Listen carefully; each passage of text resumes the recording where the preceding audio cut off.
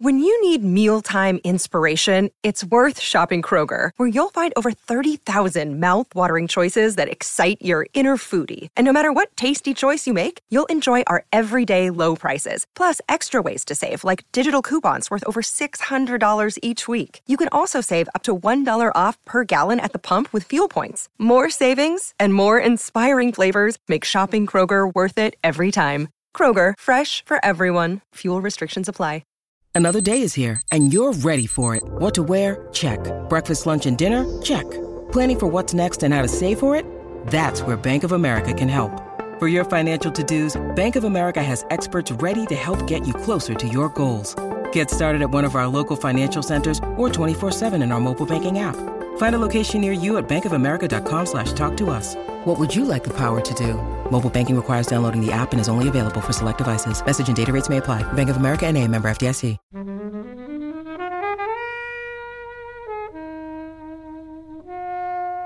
This is episode 36. Dun dun dun. What was the dun dun duns for? Is that a special number? I don't know. That's my age. Welcome to Flix Watcher Podcast. So this episode, guys, we're talking about The Nice Guys, the Ryan Gosling, Russell Crowe film, directed by Shane Black, as chosen by the fantastic guys Sam and Martin from Song by Song podcast.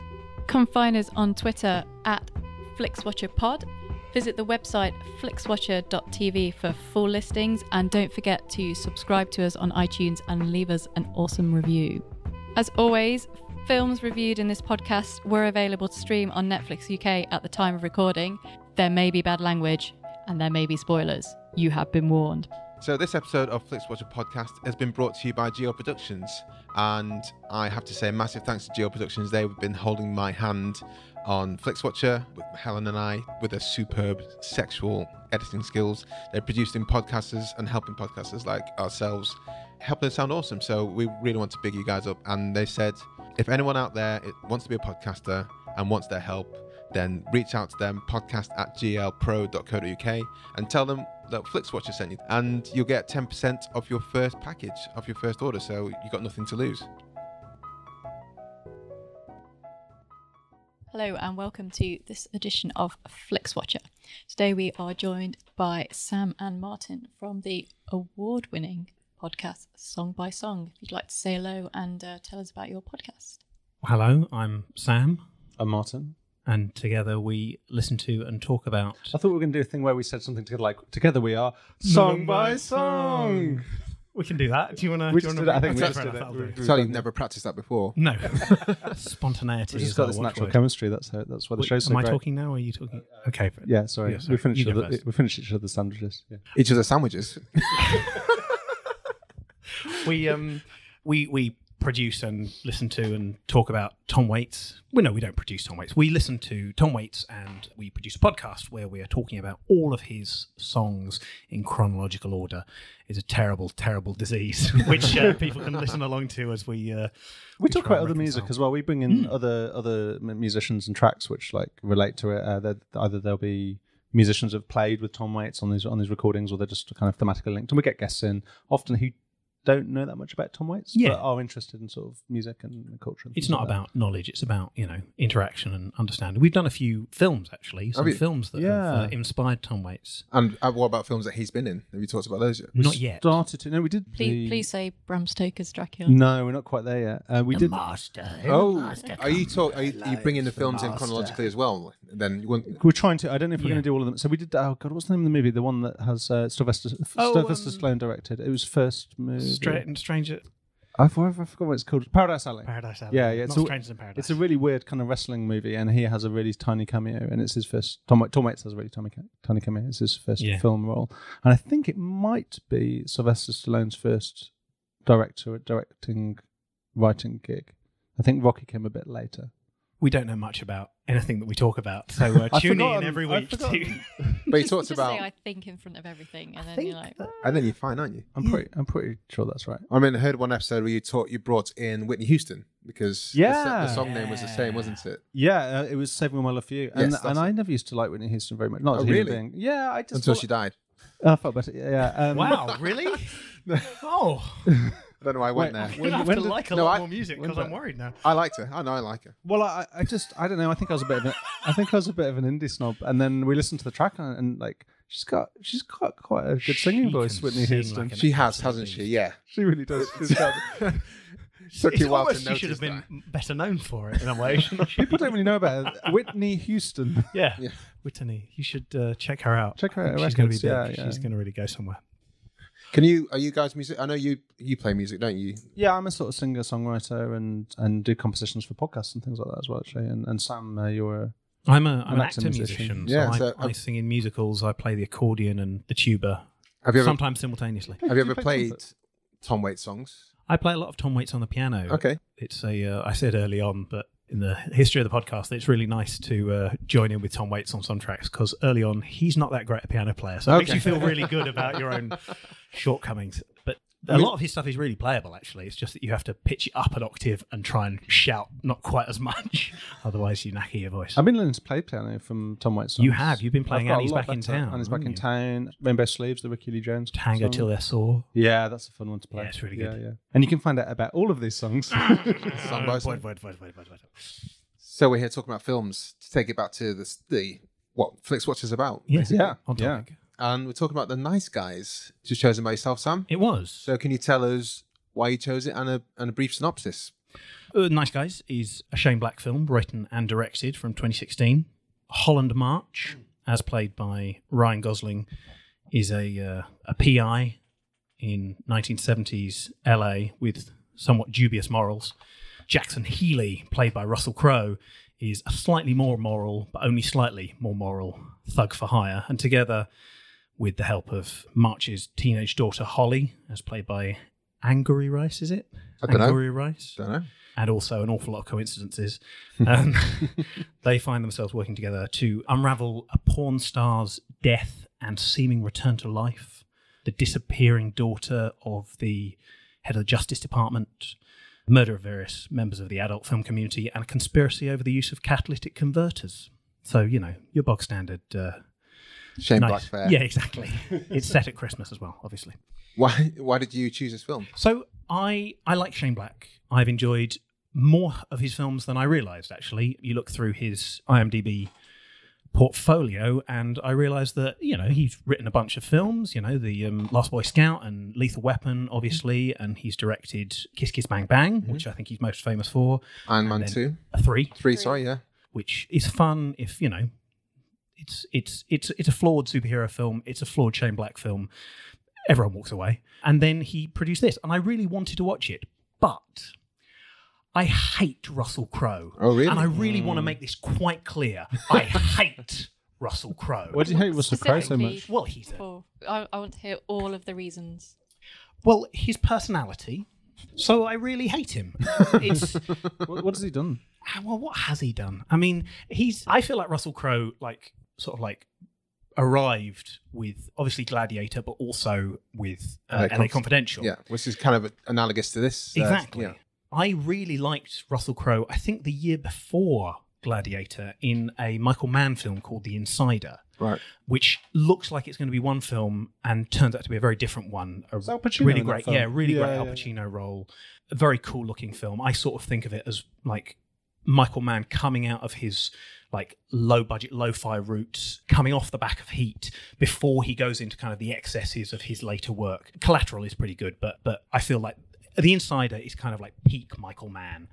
Peak man. And so I was big up for Russell Crowe, and I felt like he won the Oscar for Gladiator primarily because he was criminally overlooked for The Insider the previous year, in the same way that Judi Dench won for Shakespeare in Love when she didn't win for Mrs. Brown the previous year. I think That's what they do a lot. Same with Nicole Kidman. Yes, same, exactly. Same with pretty much Yeah, everyone, really. you've earned your stripes, but We forgot to give it you that year. Yeah. So Go we'll and give it see this The year. Insider. Like, you really Yeah, should. it's great. So, but then Russell Crowe, not the actor, but the person, arrived. And he has managed to systematically erode all of the goodwill that I had. I think that he's great in a lot of stuff. But all of his interviews, all of his off-screen clashes with people, the aggression that he seems totally unable or unwilling to moderate, or at least he did. And then the breaking point for me was an interview that he did with Mark Lawson on Front Row when Robin Hood came out. I guess must be like 6 years ago. Did many people watch that film? Well, I haven't seen it, but he had a conversation where Mark Lawson, who I have different feelings about, but he said, it's an interesting accent that you've chosen there because it's sort of, it's English, but there's a hint of Irish and that kind of thing. And Russell Crowe goes off on one in sort of like the worst excesses of actor arrogance, telling Mark Lawson, if you can't hear that that's a perfect British accent, then you got fucking dead ears, mate. And I dropped him. I have no You interest dropped him in from your roster. Have you stopped answering his calls? He's not. I mean, he's not made the effort either, I've got to say. But so I hold a real chip on my shoulder. We were walking past. We were in LA when he was doing promotion for Cinderella Man, and we saw him over the road doing promotions. And Amy, my girlfriend, wanted to stop and watch, and I did not because I really hate Russell Crowe. What was your take on his performance in Les Miserables? No. If you think that's singing, you've got dead ears, mate. So I have a great chip on my shoulder, and I like Shane Black, and I saw Drive recently. I like Ryan Gosling, I think. So I thought this was a great opportunity for me to confront this dislike. Nothing like the pressure of having to talk about it on a podcast. Committing it to pod. Exactly, to make you analyse it. So that was the main reason. It's there and it's contemporary, and the other film we were going to watch last week was Drunken Master, and so, I thought this would be like a nice, two ends of time and two ends of style. So, What are the thoughts around the table? Who should we start with? Helen? So I'm probably not a bigger Shane Black fan as I thought I might have been. I mean, I've seen the Lethal Weapon films, but not recently, and I'm not quite sure how well they'd stand up. I mean, I've seen quite a lot of Russell Crowe films, but I kind of gave up quite a long time ago. He just became very pompous and bloated and just made a lot of bad choices. But as you mentioned, The Insider is a great film, and LA Confidential is also a great film. I mean, in this, he's got a lot wider. I was wondering if his performance. I was wondering if he built up for this at all to give up. I mean, he's kind of a little bit washed up in this, which I think is kind of a little bit of how his sort of career is now, because he's alienated quite a lot of people with his, his not nice attitude, and put off a lot of people who would have gone to see quite a lot of his films following, from what he had from Gladiator. Yeah. I did really like Ryan Gosling doing comedy in this. I think he could do a lot more comedy. It's quite nice to sort of see him not kind of getting his own way or having things run smoothly, and I quite like seeing him in that. But generally, I thought the plot was a bit all over the place, and yeah, I mean, I actually watched this. It's probably about a week before you suggested it, because it was one of the ones new to Netflix, and I didn't see it at the cinema. No. And I thought, I'd quite like to give it a go. I had fairly decent reviews of it. So yeah, I mean, there is going to be a lot that we're going to talk about it, but Martin, I liked it. I thought it was good. What was a bit strange about this film? So I watched this. I think I watched this on the plane originally, and I had seen it. There's another film that came out last year called The War on Everyone, which has a surprisingly similar storyline. I mean, I guess it's arguably a bit of a generic storyline. Two slightly amoral losers. Oh, is that the one with? Carry on, I'll find it. Is it John Michael McDonough? Is that the name of the director? With Miles Teller and the guy who did In Bruges and Seven Psychopaths. It's not. I think it's his brother.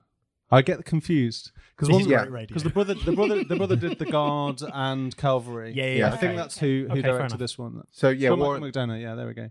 So I forget the name of the actors in this. Oh, it's that. And Michael Pena and Alexander Skarsgård. Yes, I meant to watch that. Yeah, and it was quite strange because I watched them both last year, and it's an interest. This one, the other War on Everyone, is a lot more. If this is possible to be a lot more violent and black humour, but I thought The Nice Guys was a lot more fun. There's a lot of face punching going on in this, which is in common with his. I didn't realise this was the same guy that did The Last Boy Scout. I love The Last Boy Scout. Yeah. He wrote that, didn't he? Yeah, writer. That's a really fun film. The dance he does at the end is a. Which one's that? One Last Boy Scout. Yeah. What did he do? The dance he does at the end. Is that Bruce Willis film? Yeah, Yes, Bruce Willis. Willis. He does a little dance at the end when he wins. He was talking about doing a dance. That's what I remember from that film. yeah. Sorry. So again, it's kind of a similar sort of story. You got two guys and they're sort of losers, and then there's some young person in jeopardy and some conspiracy, and they win. But this one, this was I really enjoyed it. I just thought all of the set pieces were really, really good. Yeah. Like there was a lot of it was a bit set piece to set piece. I felt like the plot was pretty good, but I felt like each of the scenes was just really exciting and compelling, and some really, really memorable. Like the scene where Ryan Gosling is taking cover from the gunman, and he behind a car that's on a revolving platform. It's just such a good visual gag of him like going right. I'm gonna jump out, and this is revolve through 180, and the guy's about to. So it's such a nice visual gag. I think one of my favourite gags was when Ryan Gosling's driving, and he says, "Right, I'm gonna have to pull over. You're gonna have to drive. I'm a bit tired." Yeah. Russell Crowe just goes, "Just take your hands off the wheels, man. The cars drive themselves." And then suddenly there's a massive bee in the background. Yeah, Killer Bee. Yeah. Massive Killer Bee, and Played by Hannibal Buress. I think, was it the voice of that Killer Bee? I love Hannibal Buress's voice. He's one of the. He's a comedian. He's a comedian called out Bill Cosby a couple of years. He did. A couple of years ago. He used to write for 30 Rock and SNL, I think. Yeah. Funny man. Funny bee. I mean, there's some stuff in common with a film like The Big Lebowski, isn't there? That noirish, and the sort of dream sequence, the noir, the sort of retro styling, and the sort of noirish plot. But yeah, it's just kind of I was just found myself enjoying what was happening, wanted to see the next thing, and where was it going to take me?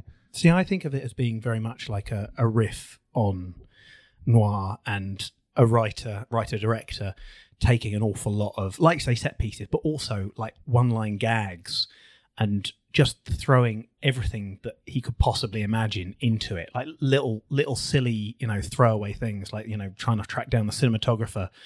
And the guy walks away from him, and the characters walk away from him and say, "Hey, thanks, buddy." And the guy turns around and said, "How do you know my name is Buddy?" And it's just like it doesn't go anywhere. It's not important. It's not relevant. But it's like that's a joke that's been sitting in Shane Black's head for 10, 15 years. And I love this. Like I love the scene where he's trying to impress a girl and manages to fall out of a building and down a hill. Just so flips off a balcony. Yeah, Black flips off like a third floor balcony. The physical comedy is great. I mean, we're looking at some pictures here, and the toilet scene is great. I mean, if you've only ever seen Ryan Gosling sort of polished and flawless, it's great to see him in this kind of film and doing it so well. He's really funny. He's a really funny, and he makes it makes that character likable. And that character's a bit of a dick. Right off the bat, when he cuts his arm, for example, on the glass, he's like, that's a lot of blood. Yeah. I think that Ryan Gosling's performance is kind of amazing in this film. I think he's the linchpin of the film. And I think he's asked to do like 3 or 4 things simultaneously. I think he needs to be funny. He needs to deliver on all this comedy stuff. And I think lots of what he does about the pacing of the jokes, like he's in control of it, but it's in the service of the joke rather than the service of him. He needs to be a ridiculous character and also a kind of a reprehensible character. He needs to be legitimately hated by his teenage daughter and be responsible for kind of fucking up his entire life. And he needs to be likable. And he does all of these things and totally the sadness credibly. as well that is kind of underlying a lot of the things that he does is played really, really well because it could be kind of sentimental and really cheesy, but it's just that kind of really right balance of, this sadness, and then, he's kind of not helping himself anyway. No.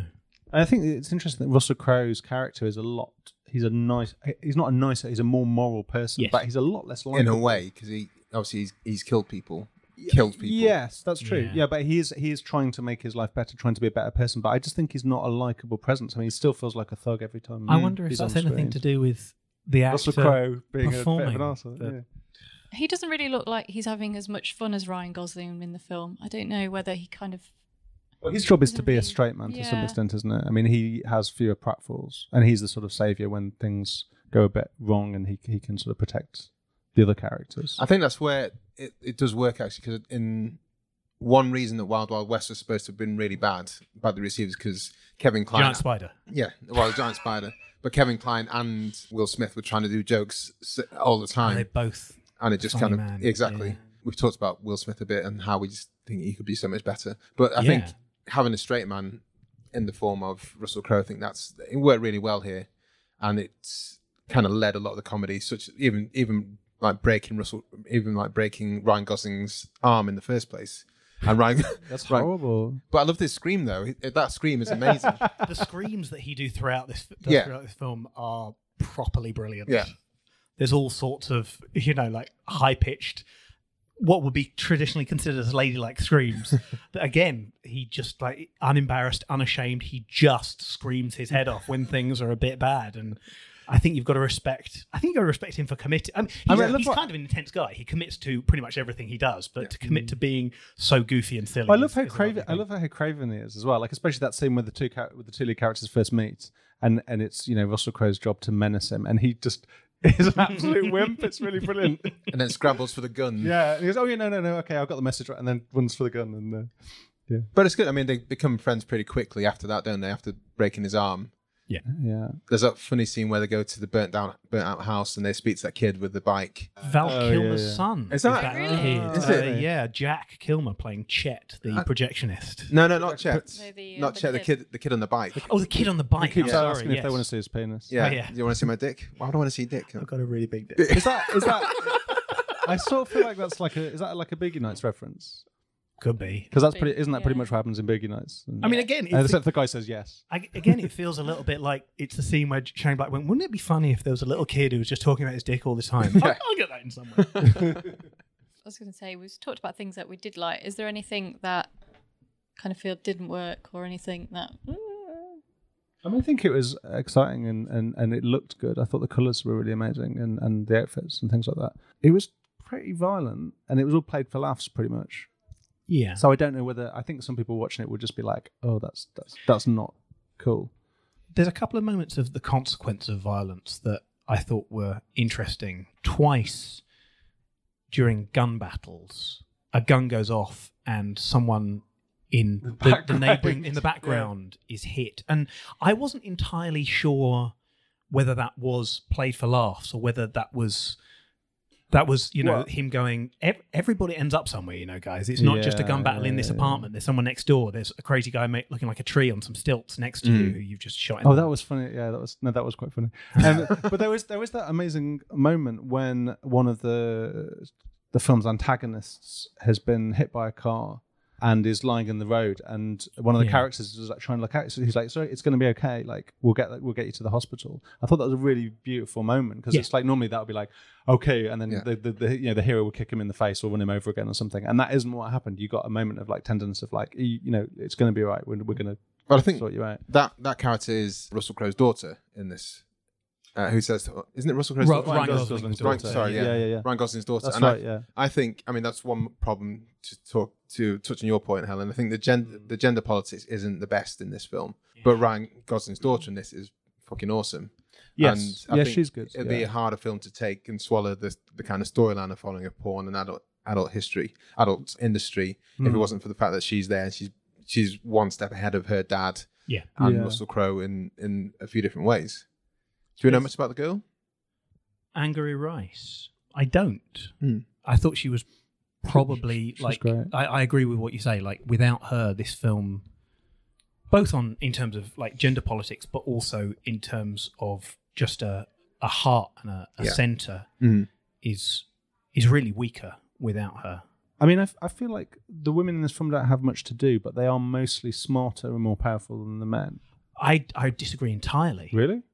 So the women that we have in this film are Kim Basinger. Kim Basinger, who is the villain. She's the head of the Justice Department who's manipulating everything. Smarter and more powerful than men. Which she's more powerful, but she is the bad guy, and she's her actions are, the greater good. I'll kill my daughter. I'll arrange for all of this death and pain in order to make the big three car manufacturers to ease their path into production. And that was the thing. So I don't think that's necessarily a positive portrayal. I wouldn't say it was a positive portrayal. Well, but I think that so you look at the other characters. Her daughter, played by Margaret Qualley, Amelia, is kind of stupid or played as kind of stupid and useless throughout this, both in terms of her politics and her agency and ability to look after herself. But it's her actions that uncover the conspiracy and expose it to a wider audience. She's got a very, very smart idea as to how to do that. and succeeds ultimately. But then there's so much of what she does which is painted also as slightly foolish and bumbling. The protest group, which seems to be painted as a comic. How stupid they are and how useless they are, and the way that she also dies, just sort of like running out into the road and basically flagging down her own killer. Yeah, I think she's kind of undermined as well. I think that's true. I think it's very easy to sort of caricature hippies. I mean, that's what that's what it is with the protests and kind of her whole attitude about it and the kind of stick it to the man kind of thing. It is a bit of a parody of that. I think that's really easy to take pot shots, but at the end of the film, you root for her cause, and she succeeds. I guess I think the guys succeed. Really, I don't feel that she's. I see what you're saying, but I don't think she dies on the cause of it. But yeah. I think it's more. And then the Yaya DaCosta playing Tally, also powerful woman it seems, but is undone by wearing too high heels. Misty Mountains at the beginning is sort of like this sort of like image of violence and sexualization. That's not making a comment on her dress sense. That's just meant to be a because in that scene, the daughter throws what she thinks is hot coffee. Yeah, fails, and that's the twist. And then the second twist is, but she slips on the coffee, and that's how they catch her. That's just a way of reversing the reverse. I don't think that's meant to be a sexist comment. I felt not sexist. I just felt that the women were all sort of presented as not appendages, but sort of like side issues, and really it was all about these two guys blundering their way through. I agree with that, but except for the daughter. Well, I agree with that, but I still think they're all more competent than the men in this film. What do you think? Did you have any issues with the film, Helen? I mean, I think the plot is a little bit. I don't know. I didn't really get the whole story. I agree that the set pieces are great, but what ties it together is a bit flimsy. And also, I kind of thought the villain was a bit naff. I mean, Kim Basinger? No, the kind of henchman guy. John Boy. Yeah. No, John Boy. Yeah.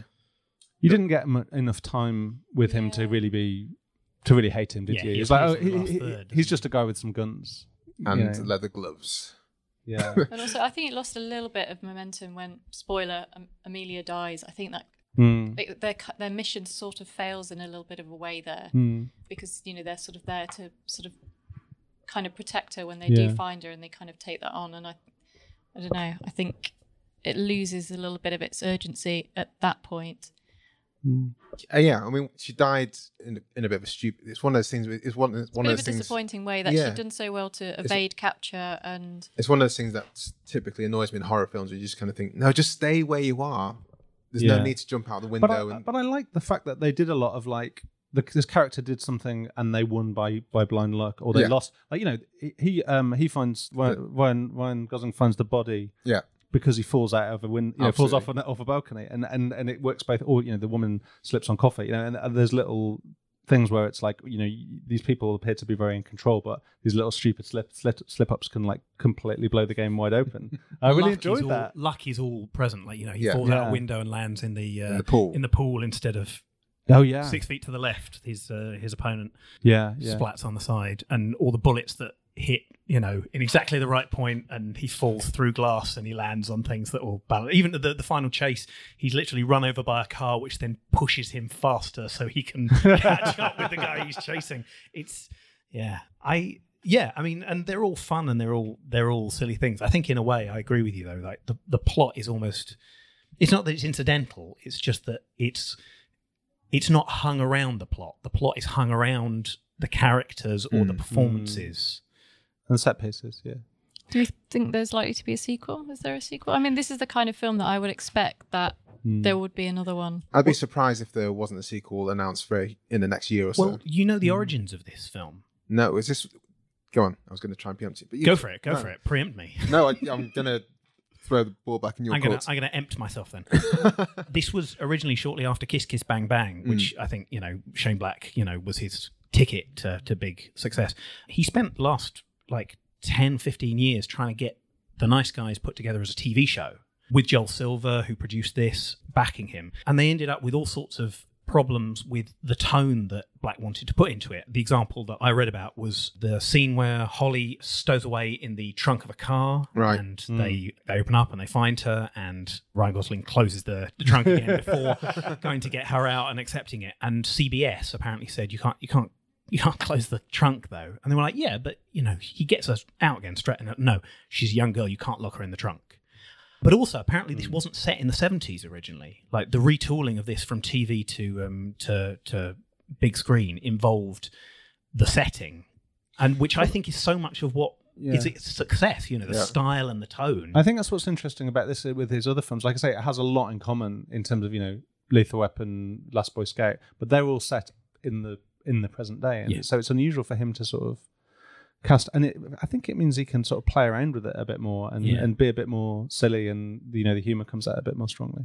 I think when you talked about the TV series there's no way this could have been on a traditional American network. No. Like CBS, when you said CBS, I thought, well, of course it's not going to work in there. But if you're talking about Netflix or Showtime or HBO, I would have thought they'd be quite happy with what he had in mind. Shane Black is a very prolific and very well-known writer, director. So, if he knocked on the door of HBO and said, I've got this idea, I'm sure they would have said, go ahead, son, and do what you want to do. I think it's good, though, because I do want more. At the end of the film, I do go, what did you do next? But I think probably I'm happier wanting more than getting more. It's quite nice to see them both in the advert together at the end, wasn't it? Yeah. I love how they made those drawings really terrible. Yeah. Really nice. Yeah, but I've got an advert, so... I'd watch the sequel. I'd be really up for that. There's one thing that surprised me about Shane Black is that he was in Predator. He was an actor in Predator. Was he? Yeah. Was the original? Yeah. Right. Wasn't he? Was he the director of that movie? No, it was. I can't remember. I was going to say John McTiernan. John something. Is it John McTiernan? Oh, was it? Yeah. Yes, that sounds right. That sounds right. Well, check that. But he is in Predator. He's the skinny one compared to. He would have been quite young then, wouldn't he? He would have been quite young. We were all skinnier back then. So. Yeah, back in the 80s. I think I was about 11. But he was. He acted in that. He was a funny one, making all the quick-witted jokes about girls and stuff like that, and then gets killed quite quickly. Stood next to Carl Weathers, stood next to Jesse the Body Ventura, stood next to Arnold Schwarzenegger. It's like, who's going to get killed first? Yes, Shane Black. None of those guys, is it? And he was brought on that film to be an on-set writer to kind of polish up the script a bit, and I think he was kind of like, I'll do it as long as I can be in the film or something similar like that. Wow. Do you think writers get to do that very often? I don't know. That'd be amazing, wouldn't it? I think usually they let the writer anywhere near the set. Yeah. That's the whole point. I think it depends on the film, doesn't it, and how deep in the mire it is. Do some polishing. Can I before we move on? Can I ask one question? There's something that properly stuck in my head. There's a scene halfway through, about an hour into the film, when Russell Crowe's character tells the story about what happened at the diner. Yeah. And Ryan Gosling falls asleep. Again, really good way of introducing expository plot that I think fantastic. And then he goes to talk to the daughter, Holly. And they talk for a bit, and he's had this scene where he kills the blue-faced thug. And the daughter, Holly, asks him, and I've got this written down, "Are you a bad person? What did you do to that man tonight? Did you kill him?" And he lies and says, "Of course not." And she answers, "That's good. I knew you could never do something like that." But the way that you listen to it, and I've watched that like 10 times today, I'm not sure whether she says, "I knew you could never do something like that," or I knew you could never do something like Dad. Oh, right. And earlier on, it becomes about whether they are nice guys and whether he's a good guy or not. And earlier on, Ryan Gosling says, "Can I ask you a question? Tell me the truth. Don't take it easy because I'm a father. Just tell me, am I a bad person?" And she answers, "Yes." And I think that there's like underneath that, I mean, whether she says that or Dad or not, there's actually something like quite uncomfortable and quite dark at the heart of that film, because Ryan Gosling's character isn't just a fuck-up. He's a fuck-up who killed his wife and blew up his house. And I mean, that's what you were talking about, Helen, was the sadness that's underlying. Yeah, I don't think he didn't do it intentionally, though. No, there was nothing intentional about it. And obviously, this is why he's ended up where he is. And, he's not exactly happy with his relationship with his daughter or where he lives or the work he has to do. He's kind of, I get the impression he's been forced into this job because it's the only job that he can kind of get, and that he can keep up with his level of alcoholism whilst doing the job as well. Yeah. It just struck me, that it's about them being not good guys, not bad guys, but nice guys. And they're both doing bad things. I just thought that her as an innocent looking at these two guys and go, "Are you a bad person? Are you a bad person? I know you are a bad person." And whether the whole thing takes on this much darker, like not just saving the thing and are getting the approval of your daughter, the little pinky promise at the end, but whether it's actually about like trying to redeem something that can never be redeemed, that is... Anyway, it just struck me. In the same scene, she talks sympathetically about her father, and it's also that scene, like, throughout the movie, Russell Crowe's been the one propelling it, and I feel like Ryan Gosling's been going like, let's take the money and just put our feet up for a couple of days, and he's like, no, this we need to protect this girl, and it's kind of a reminder that, like, although he has a sort of, he's developing this moral compass, Russell Crowe is, like you say, he's a murderer. Yeah. And maybe if she knew that, she should be a little bit more sympathetic. Have you guys seen Manchester by the Sea? No, I've heard that's really upsetting. I shouldn't do it. Well, I'm not gonna allude to that, but yeah, I mean, there's some similar themes in the background of that, which kind of transpire as well in this, but also in a lot more somber way. But if you guys do ever watch it, then send me a message, because sure. I think some parallels to be drawn there.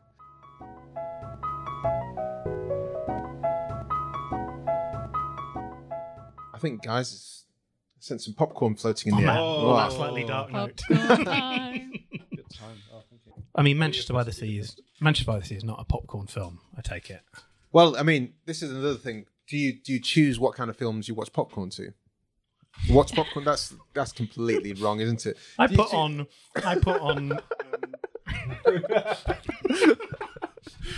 Blade Runner in the background, and I look at the kernels exploding. There is some amazing, like, super slow motion photography of popcorn corn kernels exploding. Yeah. It's really amazing. But it's beautiful. Do you think about the kind when you're eating popcorn? When you're going to choose what films you're going to eat popcorn to? Is that? I mean, is there a specific genre that works better with a different kind of snack? Well, I think they're sort of you say popcorn movies, don't you? Yeah, you do. Meaning, is this a popcorn movie? I mean, you can eat popcorn to it. There's not any moments that are really, really quiet that if you would... What about the piano? I think that's a minstrel's kind of film. What you're looking for? The sweet and maybe crunch it quietly. Yeah. So I think if I'm at the cinema that's watching a Marvel film, I will tend to chuck a load of popcorn in my face when there's loud stuff going on. And then that's the strategy, isn't it? Yeah, that's the technique if you're going to do it. If you're not going to disrupt people's enjoyment, eat when it's loud.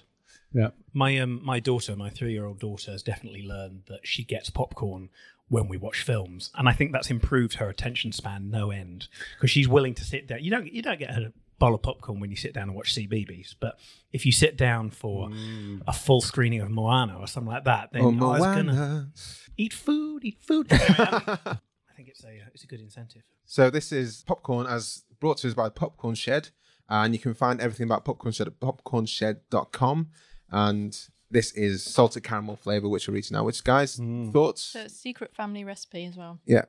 Does it involve salted caramel? Doesn't it say it on the front? It says salted caramel popcorn with Belgian milk chocolate. Well, that's the recipe. That's it. Oh, right. Sorry. It's really good. It's really good. Nice. It's super tasty popcorn. A bit more. In the shape of a shed. The packaging is in the shape of a shed. Not the individual. I don't know how they did that with the kernels. That was amazing. It's really pointy. I think of popcorn film as being like a description of the quality of the film. Like, we just churn this out so that people would buy popcorn because that's where we make the real profit. I kind of thought it's more related to how much you need to pay attention to the film. Okay. Popcorn doesn't take up that much of my attention. No, yeah. I mean, but Maybe it should. This is the second time I saw this, and like you said, Helen, I think the plot wasn't so easy to follow. But the first time I watched it, I wasn't really paying attention to the plot that much. I was just enjoying the interplay between the characters. And then it's the second time round when you kind of, this maybe semi-contrived story about the catalytic converters and the car show, we just kind of think, really? Not that first.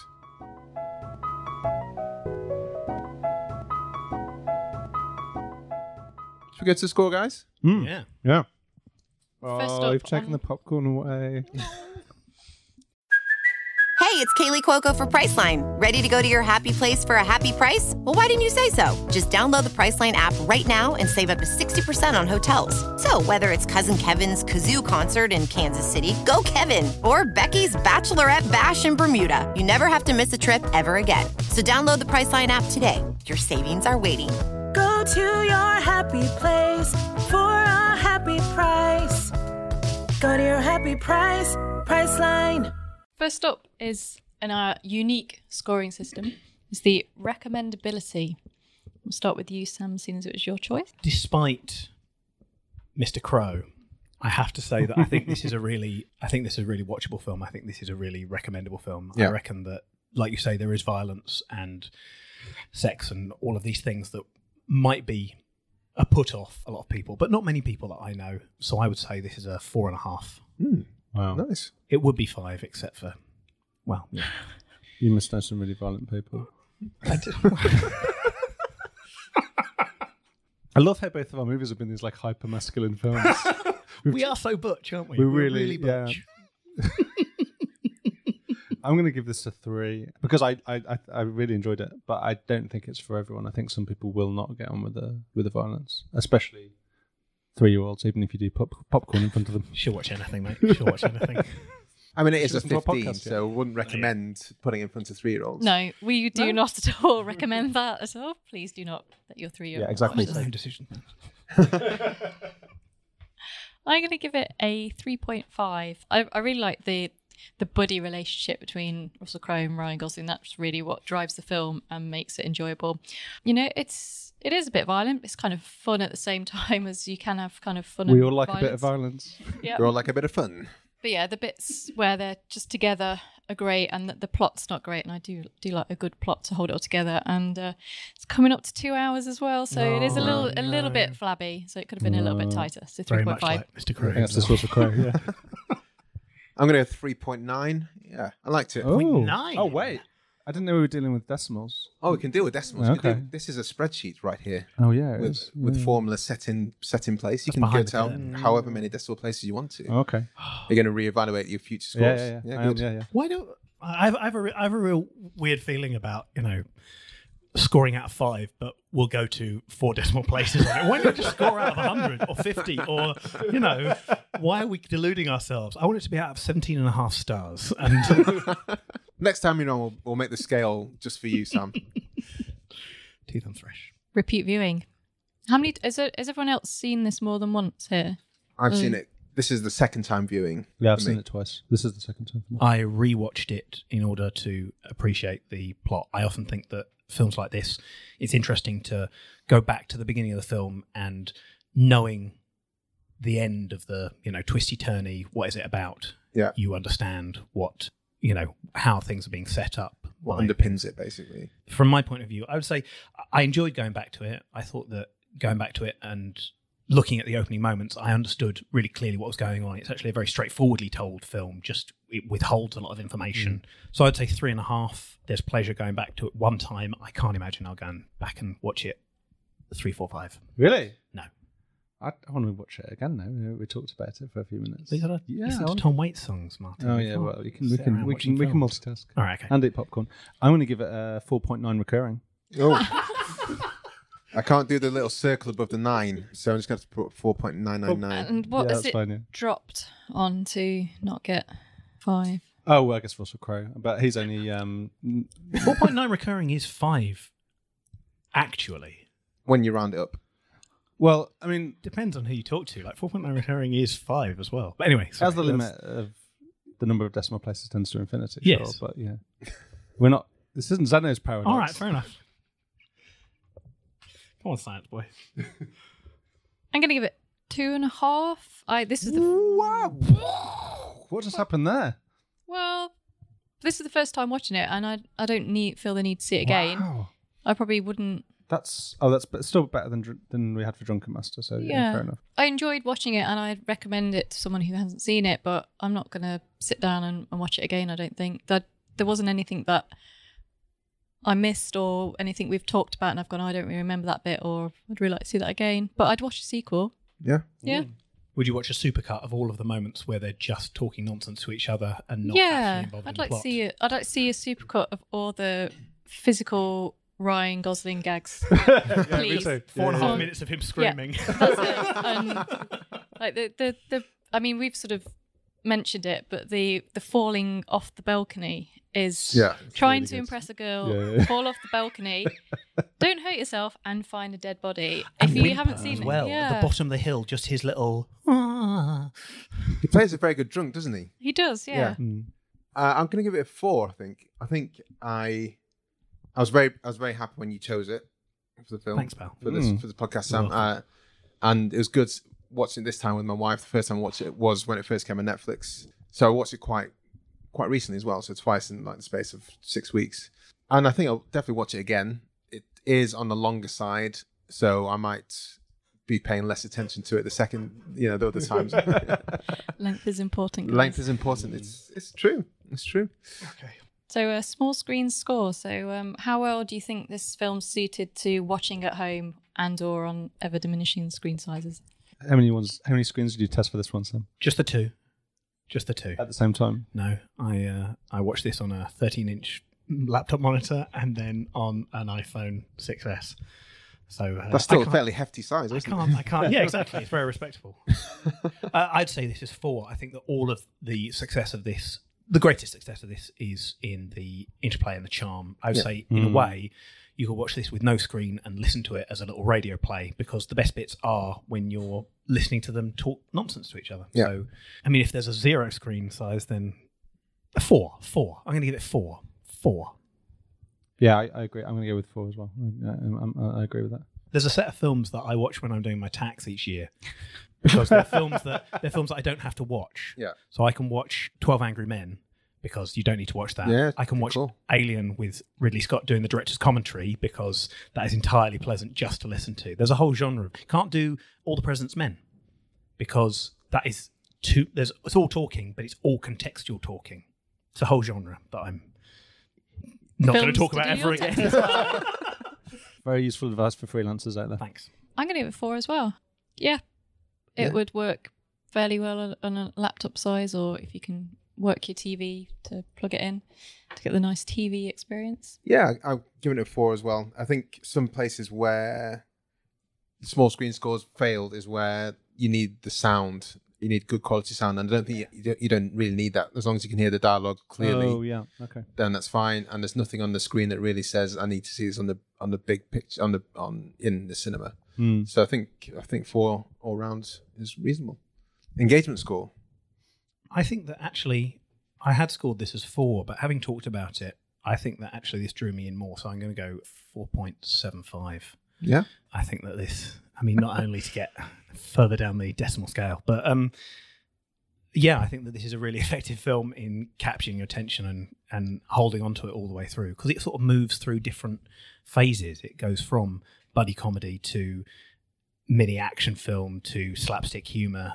I think it really works hard, and yeah, I agree. I did sort of manage to pause it. There's a kind of good break point after an hour if you do need to go make a cup of tea. So I guess I'll give it a 4.98. Very precise scoring. There's a 0.02 for the time I needed to refresh my tea bags. I'm going to go 4.5. I was fairly engaging all the way through. I got a little bit sort of hurry up kind of finish, and a little bit sort of in the middle, probably after about an hour and 10 minutes. That's the perfect time to take a break. Yeah, that's what I should have done. Maybe gone out, stretch my legs, that kind of thing. Do some star jumps. Jump back into it. And go back in. So yeah. I'm going to go for 4. Yeah, I liked it. I don't think you need to be particularly engaged that much. But you're watching it for the second time this time, right? Yeah, I was doing. But still, I don't think, apart from trying to, if you really want to follow the plot, but I think you can really enjoy it without, and get the most, a lot out of it without really trying to follow the plot, which doesn't really matter, I don't think anyway. And that gives us an overall score of 4.0. So after all your recurring 9.9, maybe I did it on purpose. I feel like this spreadsheet is doing some work for us. Rounding up. Look at that. Do you want to just check those numbers for us? What's the highest score you have so far? The highest score so far is 4.7 for What We Do in the Shadows. That's good. That is. That was Matthew and Helen, wasn't it? Yeah, it was your wife and Matthew Crosby. An ex-housemate. Yeah. No, my wife is my current housemate. Matthew is my ex-housemate. Yeah. And also your ex-housemate, Sam, as well. Yes, I lived with Matthew Crosby for a whole year. So I think it's No going longer. to be a while before that will Yeah, be broken to 4.7. Really high that was. Yeah. It's really good. What Short film, you see, 85. All 85 right, minutes. don't Oh, that's what All it's right, just all about right. length, isn't it? So what do your FlixWatcher fans make of this? What do the Twitter people say? Yeah. So, Moviesaurus Rex says, filled with wit, charm, and stand-up performances all round, this clever comedy caper proves that originality is alive in Hollywood. It's not very original. No, I disagree with It's that. not original at all. It's very funny. I agree with everything apart from that word. But it's coming from Tyrannosaurus Rex, I think. So maybe they haven't seen that many films. Also, the weight of their argument is difficult to resist, isn't Well, how it? do they change the channel? They've got tiny hands. Well, that's fine. Because someone else to Change do the it. channel. But It's how fine. do they even pick up the remote? Okay. never mind. It's the one thing they can do. Brooker says 4.5 out of 5 stars. The most Shane Blackiest thing to ever Shane Black. Not sure if that's Doesn't quite make sense. Basically, a greatest hits montage of all Black's best bits. But Yeah. man, are they great. Yeah. I don't think So- it can be the Shane Blackiest thing because it's only evident that it's set at Christmas in the very final scene. Ah, So I can't. Is that I can't. set at Christmas? Is that one of his things? Apparently. because Die Hard has that, and that's not him, is it? yeah, it's Not Die all, Hard. not all Shane Black films are birds, but all birds are Shane Black. I don't know how that works, but And friend of the pod, Scheitgeist Pod says another great buddy comedy from Shane, Lethal Weapon, Kiss Kiss Bang Bang, Black, Crow and Gosling, and Birds of a Feather. So generally, stars. yeah, 4. Was it 4 stars? Yeah, 4 stars. So it tallies exactly with what we found out. on the nose, Scheitgeist, Yeah. on the nose. So yeah, I think that works. Yeah, everyone's in agreement there. Good Nice film. Guys is hilarious. Mm. Love that Yeah. flick. 4 out of 5. Would love to see a sequel. I know that you From know, More Gooder Than podcast. Thank you, More MGT podcast. we're would you place this in a quick straw poll above or below Kiss Kiss Bang Bang? I've only seen Kiss Kiss Bang Bang once, so I'd need to watch it again before but I remember Snap watching and decision, thinking. knee jerk. Not willing? I'd say above. I'd put this above Kiss Kiss Bang Bang just because I remember it better. Helen? Shock horror, I haven't seen it. No, I haven't seen it either. Oh, well, that was Where- the worst poll I've ever Yeah. conducted in my life. I liked Where it. would you I liked It's put on the it? list. It's on the list. I liked it as much as I enjoyed The Last Boy Scout. I still prefer Singing in the Rain. And where would you put it? I think Kiss Kiss Bang Bang is stronger. I think it's tighter. I think that I don't hate one of the leads nearly Well, as much. Oh, here we go. So it's Robert Downey Jr. in Kiss Kiss Bang Bang. It wasn't was, Yeah. and actually, he's in this as well. He plays the dead body of Sid Schechter. Oh, does he? Yeah, You leave it to the end to pull out unbearable. the It's stats. really nice that he's given Robert Downey Jr. work in these little worlds, isn't it? Like Whitney Houston, he's got talent. He'll go far. He's got to go far. Yeah. So I think that's a great place to finish, guys. On that bombshell, let us know for all the podcast listeners where we can find you. Well, you can find us on Twitter at Song by Song Pod. Or all of the shows and all of our details, all of everything is on www.songbysongpodcast.com. Nice one. Super. Thanks for coming along. Thanks for having us. It's been a real pleasure. Yeah, thanks Cheers. for letting us have back after last time's Duncan Master debacle. Okay. Bye. Bye.